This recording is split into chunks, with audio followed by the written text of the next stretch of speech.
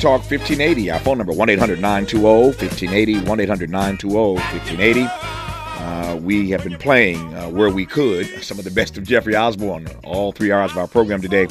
Last hour we had to focus on Paul Robeson, and I think even Jeffrey Osborne wouldn't be mad about our focus on Paul Robeson in last hour. But we got one more hour to go, and we're gonna squeeze in some more Jeffrey Osborne as we celebrate the music of Jeffrey Osborne and solo LTD. But June, of course, is Black Music Month, and we are every day on this program choosing one artist to be, as we call it, our artist in residence. I should say I should probably call it our artist in absentia. They're not actually in residence. Our artist in absentia. They ain't here, but their music is here, and it sounds awfully good. So today, Jeffrey Osborne, who knows who will get the call for all 3 hours of tomorrow's program, but you can't do much better than Jeffrey Osborne. Still sounding good and looking good, and we are pleased to bring you some of the best of Jeffrey Osborne in this hour as we celebrate June Black Music Month. In this hour, a talk with Pulitzer Prize-winning editorial cartoonist Darrin Bell about his new work called The Talk. The Talk, as you know, is a dialogue born of necessity. It is a somber rite of passage in the black community, aimed at preparing youth for the potential violence they may encounter, solely based on the color of their skin. I paused when I said may encounter. Maybe the word should be likely encounter, based solely on the color of their skin.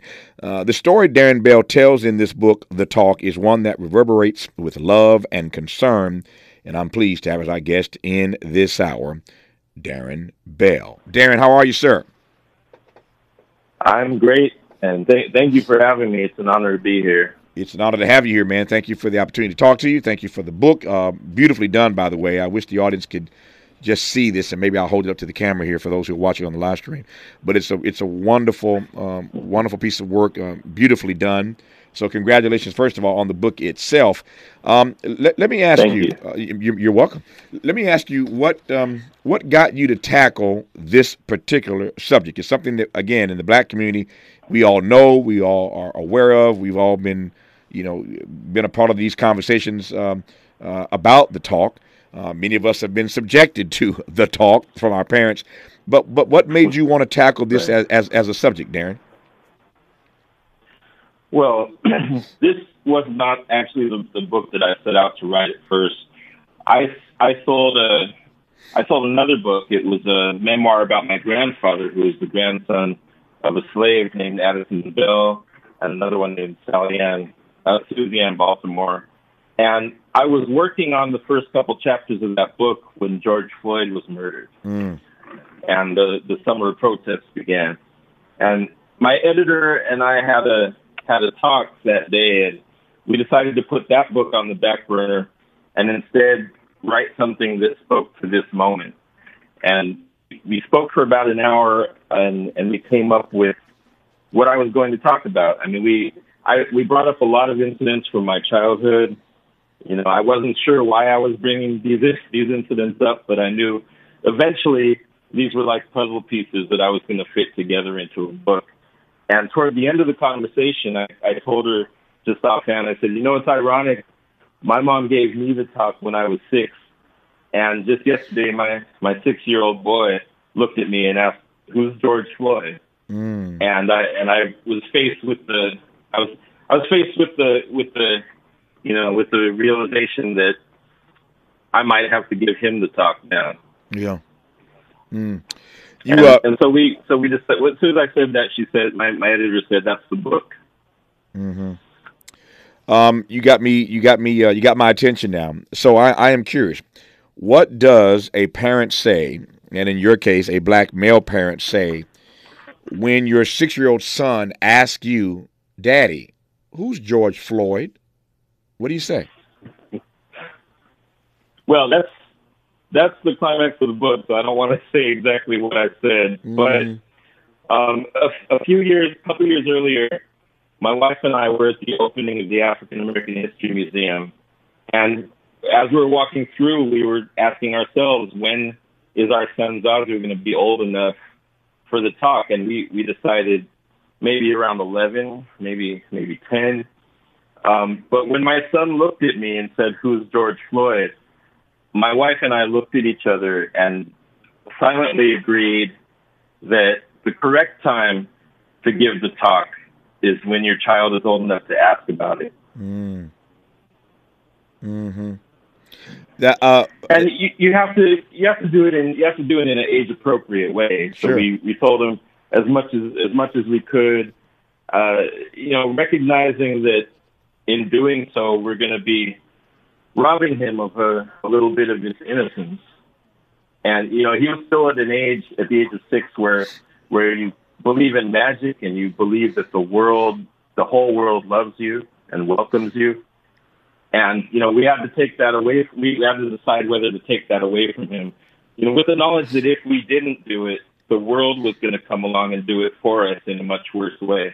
Yeah, that's a powerful frame. I've had many conversations on this microphone and out of this studio with all kinds of folk about that very question. When is the appropriate age? When is the appropriate time to have the talk with your son or daughter?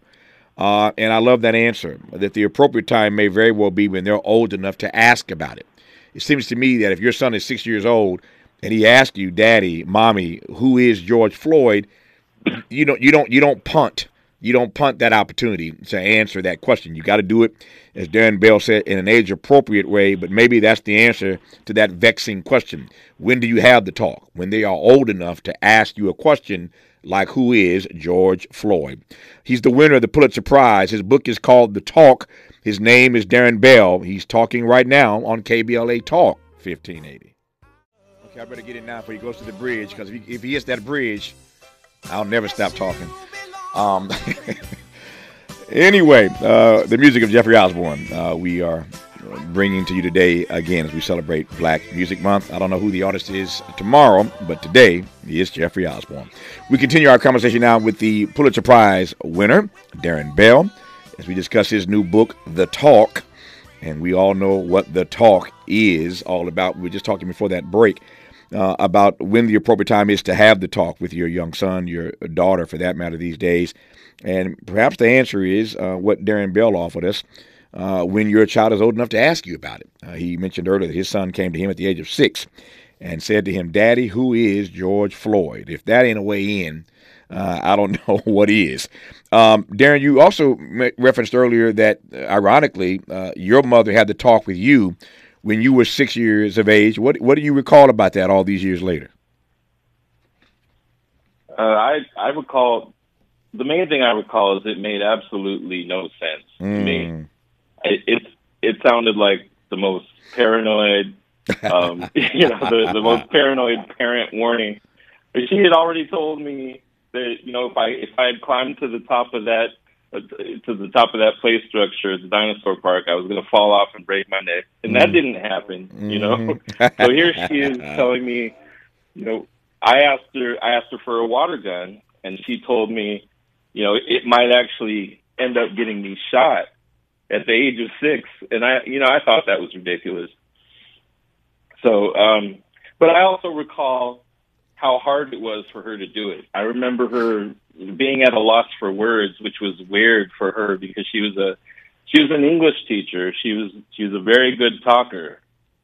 And, here she was kind of stammering, and, I could tell she did not want to tell me what she was telling me. Mm-hmm. When you mentioned your mother suggesting to you that giving you a toy plastic water gun might result in your really being shot by somebody with a real gun with real bullets, and you might be real dead as a process, as a result of that process. Right. My mind went to where you probably suspect it went, Tamir Rice. Yes. So your mother told you that story some years ago. Fast forward a couple of decades, and you are a grown man, and you see that in fact did happen to a young black boy named Tamir Rice. When that happened, I can only imagine that your mind must have flashed back to your mother not wanting you to have a plastic toy gun. But what did you think when the story of Tamir Rice became breaking news? Well, by that time, I was grown, and I had seen and heard enough to not be surprised. But it was still devastating. Mm-hmm. Because growing up, I always believed what Dr. King said about the arc of the moral history bending toward justice. But and I believed that I had seen it for the first few decades of my life. But then, beginning with Tamir Rice and Trayvon Martin, I feel like that arc has done a 180. Like we've taken too many steps backward. And when Tamir Rice was gunned down, I called my mom and I thanked her again for giving me the talk. And we commiserated about Tamir Rice. There's so many things he could have done with his life. When they gunned him down, they didn't just gun him down. They gunned down the future children he was going to have. His whole lineage. They ended in a heartbeat. Mm-hmm. And the police don't seem to see it that way. They just seem to see it as they're putting down a threat, which is how my mom told me they would see it. Yeah. When you quoted Dr. King a moment ago, I had this reaction in my head, which I will now share out of my mouth.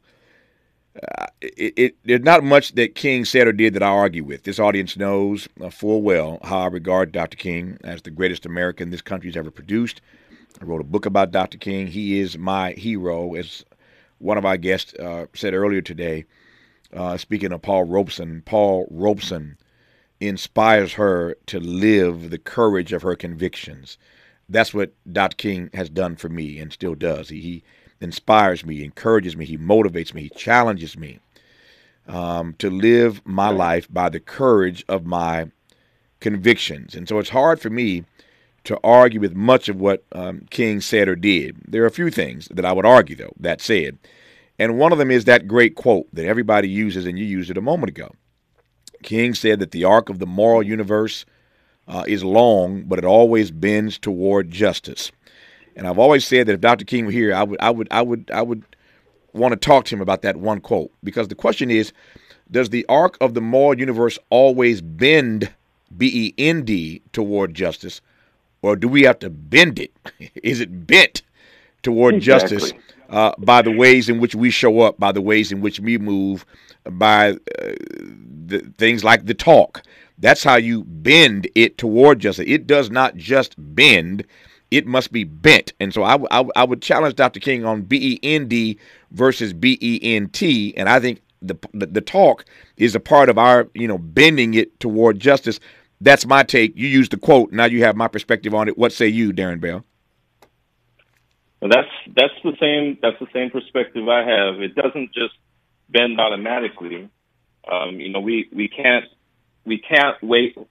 just depend on the majority culture and others to continually be enlightened, more enlightened with every passing year. They take steps backwards. They talk themselves out of the progress that they had previously bought into, and they talk themselves out of it easily. We have to keep agitating. We have to keep pushing. We have to keep shaming.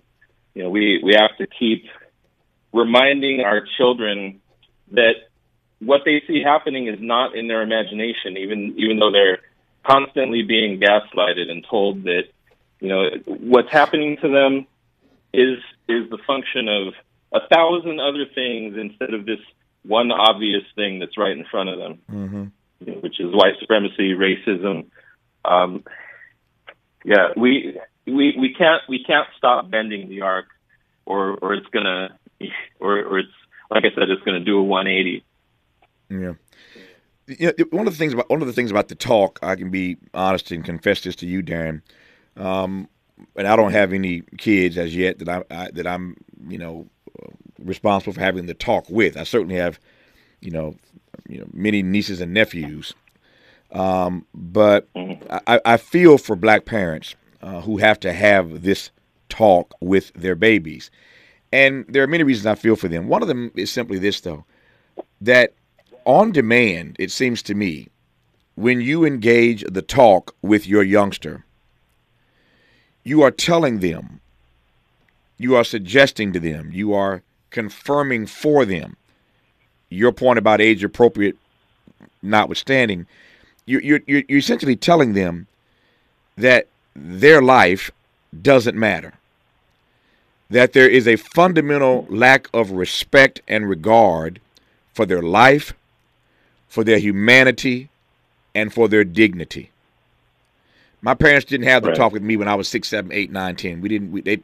I didn't have that talk. They didn't have it with me.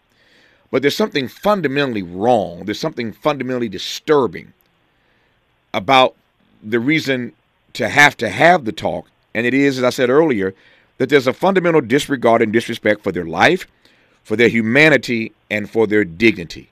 That is a lot to put on a young black male or a young black female, although it is as real as rain. Darrin Bell. Right. Well, the way we did it when we had that first conversation with him, and I say first because the talk isn't just a one-time thing. It's a conversation that lasts throughout your life, and that's one of the reasons why the book shows me it at different points in my life, as a child, as an adolescent, as an adult, starting my own business, building my own family, because white supremacy, racism, aggression comes at you differently at different points in life. I'm sorry. What was the first question? No, there wasn't a question. I was just saying that what you're saying to your son when you're talking to him at 6 is that his life doesn't matter. That there is no respect for his humanity and his dignity. You can't have the talk without that being at the epicenter of it, and that's a lot to put on a young boy. Well, see, what we began with when we gave him the first talk was that there is a certain percentage of white people who feel that their lives have no worth, that their lives, unless there's somebody out there who's even less significant than they are, and that's why they're pretending that Black people's lives don't matter. And we drove that point in with our son over and over again. And I think that's essential is to point out why people are diminishing and belittling Black people. It's not something that we've done. It's not something inherently bad about being Black. It's an insecurity that white people have and other people have, that they're trying to overcome by putting us down. Yeah. Darrin Bell is a Pulitzer Prize winning editorial cartoonist. So that gives you some sense of the way this book is laid out. This is, of course, radio, although we're live streaming right now, as we do every day. When we come forward after news, traffic, and sports, I'm going to let Darrin describe it as best he can, because it's his book. I can't do justice to it, but it's a beautiful book. And for those who are watching online, I'm holding it up. You can actually see how beautiful it is. And when we come forward, I'll open up the inside and show you some pictures from the inside if you're watching on the live stream. But it's beautifully done. It's beautifully laid out, masterfully done. And I want to let Darrin describe to you what you're going to see and how he approached laying out this book, The Talk. You're listening to KBLA Talk 1580. I wish we had time, Miles, to tell the audience the story that Jeffrey told us so beautifully of how he became a lead singer. It's a funny story.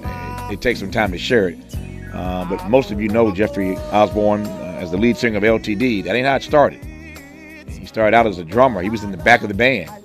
And nobody knew that Jeffrey Osborne could sing. And the way he became the drummer for LTD, there's a funny story behind that. The OJs were in town one night in Providence, Rhode Island, where he grew up. And their drummer was strung out on drugs that night and didn't show up. He's a 15, 16-year-old kid, but he could play drums. And somebody at the club knew this kid could play drums. And they grabbed Jeffrey Osborne at 15 and a half, 16 years old, and put him on the drum set with the mighty, mighty OJs. That's how his career started, playing as a 15, 16-year-old kid for the OJs, filling in for their drummer who was stoned out of his mind and couldn't make the show that night. And the same thing happened with LTD. He's on the drums, and their lead singer had drug issues. One night he didn't show up, and Jeffrey said, "I can sing," and they put a microphone in front of him. And the rest, as they say, is history. And we celebrate today the legacy, the rich musical legacy of one Jeffrey Osborne, as we celebrate Black Music Month here in the month of June. I just said I wish I had the time. I took the time. I told you. There you have it. That's the short version. But to hear Jeffrey tell it is quite an amazing story. And when he was last on this program, he shared all the details of how that story came to be. And he begged his mama to let him go on tour with the OJs. She said, "Boy, you've lost your mind. You were 15 years old. You were not going on tour with the OJs." But it all worked out. And again, I can't imagine the soundtrack of my life without the music of Jeffrey Osborne on it. Our guest in this hour is Darrin Bell. His new book is called The Talk. He is a Pulitzer Prize winning editorial cartoonist. And so you can probably imagine the way he's laid this book out. So Darrin, I'm going to pass the mic to you. I'm going to turn this book around. First of all, you see, for those who are watching on the live stream, there's the cover of the book. It's a beautiful color and beautiful cover. And now I'm going to open up the inside and just give you a sense of what the book actually looks like on the inside, how Darrin has laid this book out. So Darrin, the audience can see this, those who are watching on the live stream. So tell me about the book, the way you approach it, the way you laid it out, et cetera, et cetera. You Pulitzer Prize winning editorial cartoonist, you. Well, it's on a technical note. It's drawn cinematically. I was thinking in terms of a movie when I was creating it, and I think that's why it's such a fast read. It's about 2.5 hours to finish it. Mm-hmm. And what the book is about is when I was 6 years old, my white friends were playing with some toy guns that looked absolutely real. They looked like Smith and Wessons. Mm-hmm. And I went and asked my mom to buy me one, and that's when she ended up giving me the talk that we've been talking about.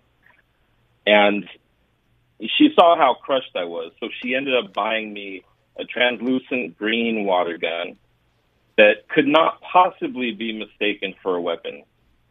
But still, she made me promise to only play with it in the backyard. And as soon as she wasn't looking, I snuck out, of course, and I roamed through the neighborhood shooting everything in sight, pretending everything was a stormtrooper, and I was Luke Skywalker escaping the Death Star. And I stopped at one point to refill it, and that's when I heard somebody say, "Drop the weapon." And I looked up, and it was a police officer. And for a split second, I thought he was there to play with me, but the look on his face told me that this was anything but that. So I was terrified, and the way I reacted to that was I froze. I just knelt down on the ground and closed my eyes and wished that he would go away. And eventually he did. He stopped barking orders at me, and eventually he left. And I felt so much shame from that I didn't tell anyone about it for years. I felt like at the age of 6, I should have been able to stand up to him and talk some sense into him and tell him that I'm just a little kid playing. And I didn't try anything. So I bought into the notion that I brought it on myself. I bought into, the book follows me through elementary school and then through high school. And you see me buying into this notion of respectability politics, where if I just am at least as ambitious and accomplished as everybody around me, then people who see me as less than will realize that they're wrong, and I'll be accepted. But eventually, I even become a security guard at one point in college. But eventually, in college, even though I've become a successful freelance cartoonist, I've started building a business. I was even selling cartoons to the professors to use in their textbooks and their academic readers. Something happens in college that's a huge wake-up call to me, that told me that no matter how well I did, no matter how I saw myself, this was how they saw me. And they were going to do everything they could. This one professor called me into her office right before graduation and accused me of plagiarism without having any evidence whatsoever. That's when I realized that there's going to be somebody who comes along and sees me doing well and is going to try to sabotage me. Just like I said before, to make herself feel better, to reinforce the worldview that was comfortable to her, that placed her on a hierarchy above Black people.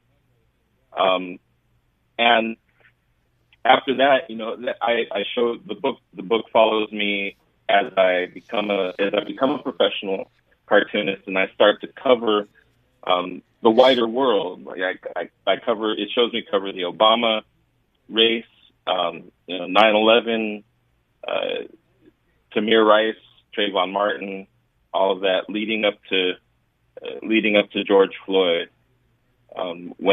When I have to decide whether my son is old enough to have the same talk that my mom gave me.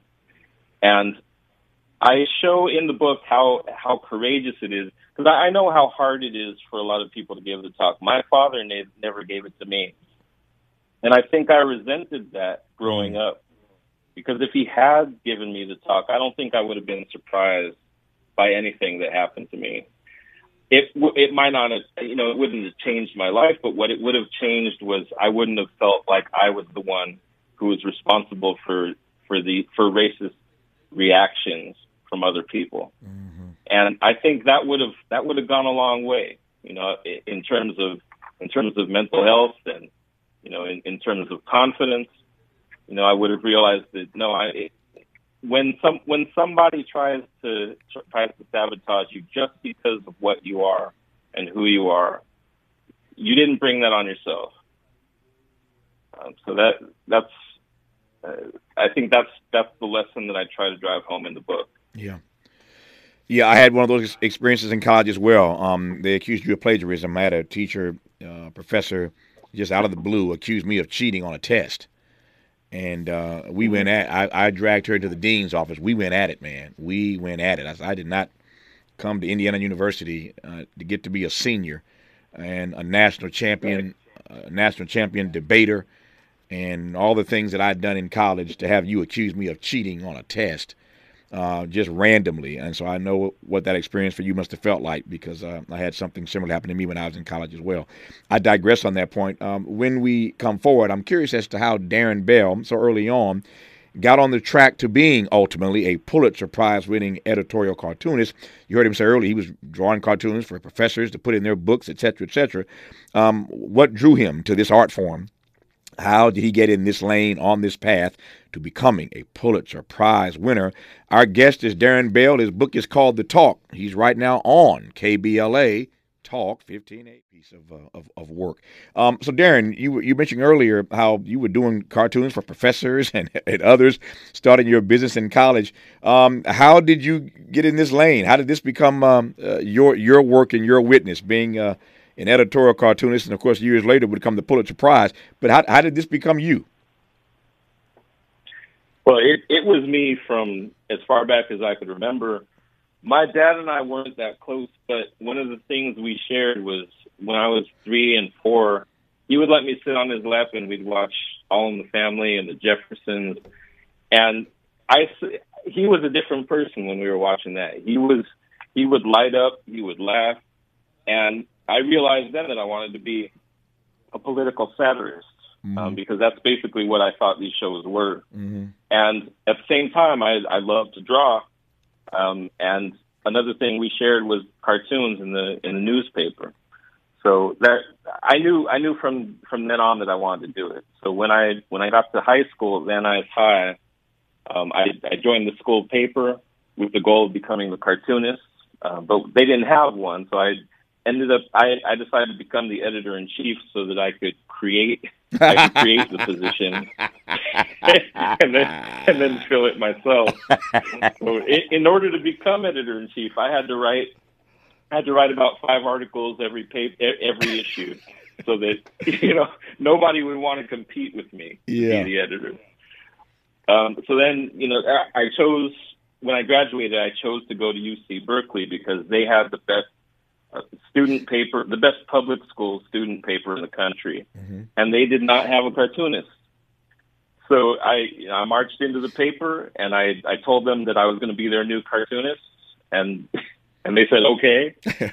And as soon as that first one ran, I faxed it to the Los Angeles Times, along with a letter saying I'm the cartoonist from the Daily Cow, and I started faxing them cartoons out almost every day for about a year. I was getting no response, but then after about a year, they called me and they said, if we assign you a cartoon every other week, will you please stop faxing it? So from then on, I sent letters to other papers saying that I'm the youngest freelance cartoonist in the country. I'm in the LA Times, and that got me into the San Francisco Chronicle and a bunch of other papers. And finally, I caught the eye of syndicates, and my work became nationally syndicated. I love the hustle, man. I love the hustle. I'm like Mary J. and Jay-Z. I ain't knocking no hustle, man. But I just love stories like that. And I'm glad I asked that question. I'm glad I didn't know the answer to it, but I'm glad I asked, and I'm glad you answered, because it's instructive, it's informative, it is inspiring, it is uplifting for the audience to hear that. You just got to hustle. If you've got the gift and you got to use it, you got to make others aware that you have the gift.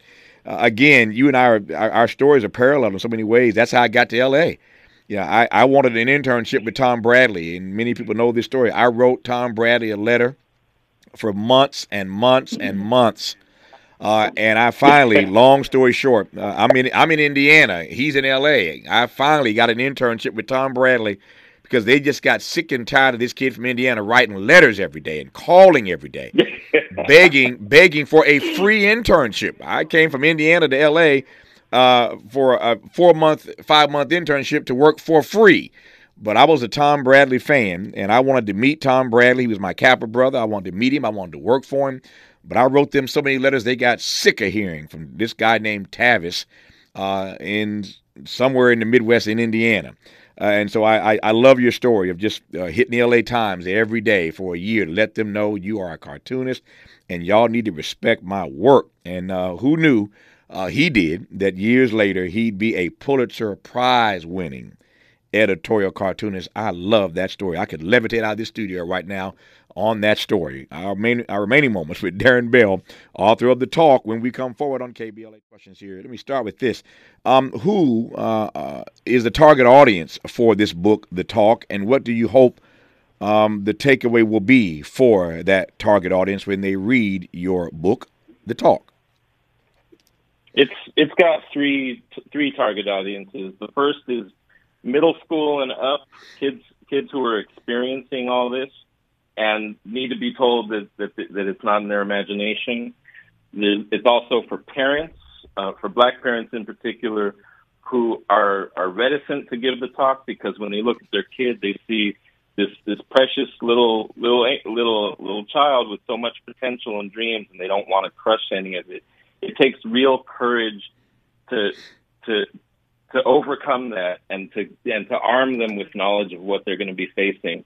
And I hope the book will give them courage. It's also for white people who find themselves asking all the time, why do Black people complain so much? I mean, they don't get to be Black, but they get to be Black for about 350 pages. And when they come out with it on the other side, I think they'll have the answer to that question.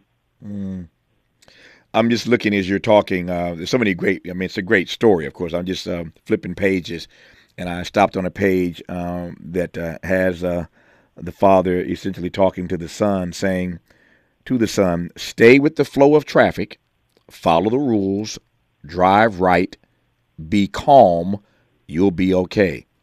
And the young man says, "And then they'll treat me like a human being."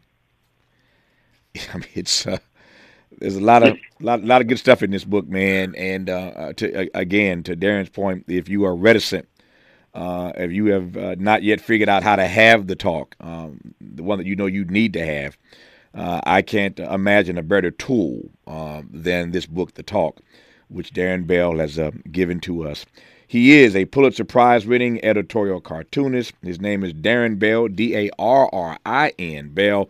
The book is called The Talk. Again, it's a beautiful piece of work, Darrin.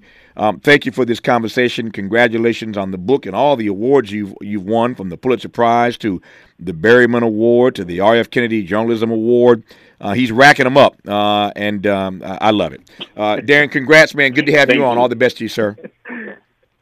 Thank you, sir. My honor to have had you on. Thank you for the time. That's it for today. Time to make room now for the KBLA Midday Money Chain. Up next, the Millionaires Roundtable with Lynn Richardson, to be followed by Ahead of the Crypto Curve with Najee Roberts. Old money, new money, either way, we've got you covered here on KBLA Talk 1580. Until tomorrow morning, thanks for tuning in. And as always,